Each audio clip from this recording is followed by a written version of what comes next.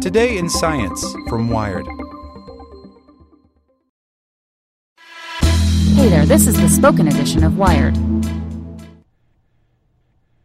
Palo Alto Networks has the broadest, most comprehensive cybersecurity for private cloud, public cloud, and SaaS environments because secure clouds are happy clouds. Protect yours today at go.paloaltonetworks.com/secureclouds. Want to know how long a fidget spinner spins? Get a laser and some physics by Rhett Allain. Fidget spinners are the new Rubik's Cube, or maybe the new Tamagotchi, or, I don't know, pick your fad.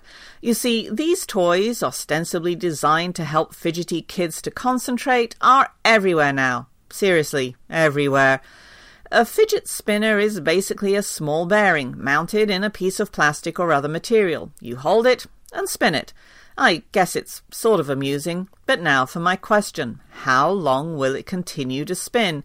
Of course, this depends upon the starting angular velocity. Now, to find the angular velocity... perhaps I should first discuss basic rotational kinematics. Okay, suppose I have a rotating object of some kind, like, say, a bicycle wheel. I can determine the angular position at any point. I'll call this theta. If the object continues to rotate such that theta changes, I can describe the rate of this change as angular velocity using the symbol om. I define the average angular velocity as om equals delta theta over delta t. And yes, that looks a lot like the definition of linear velocity. But what if that spinning object is slowing down or speeding up? Well, the change in angular velocity can be described by the angular acceleration with the symbol alpha. Alpha equals delta om over delta t. Now, if I know the starting angular speed, and I assume a final angular speed of 0 radians per second, I can calculate the spin time. Delta t equals minus om I over alpha.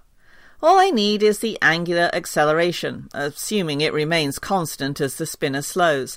I could calculate the angular acceleration based on the change in angular velocity, but this isn't so simple to measure. The spinner moves too quickly to get a good video of its motion. So I used a laser in a rig I built to measure the change in the angular velocity. Basically, the laser shines down onto a light sensor. As the spinner spins, it occasionally blocks the sensor, interrupting the laser. By measuring the values from the light sensor, I determine the spin rate. But this creates a couple of problems. First, the light change rate and the rotation rate differ because the 3 lobes in the spinner create multiple openings during each rotation. And second, the spinner will spin for a significant amount of time such that it would be difficult to analyze it all at once. So now comes the fun trick. Instead of looking at a giant plot of light versus time, with the full data stream being over 2 minutes, I plotted the Fourier transform of this data. What does this even mean? Well, suppose this data is made of many different trigonometry functions, like sine and cosine, with different frequencies, which it essentially is. These trig functions have different amplitudes, so the Fourier transform shows the amplitude of different frequencies, so you can determine the frequency of oscillation. I selected a small portion of the laser data at the beginning of the run and got a Fourier transformation. A giant peak at 20.14 Hz was the frequency of the spinning spinner. To determine the angular velocity, I simply multiplied this frequency by 2 pi, and I get 126.54 radians per second.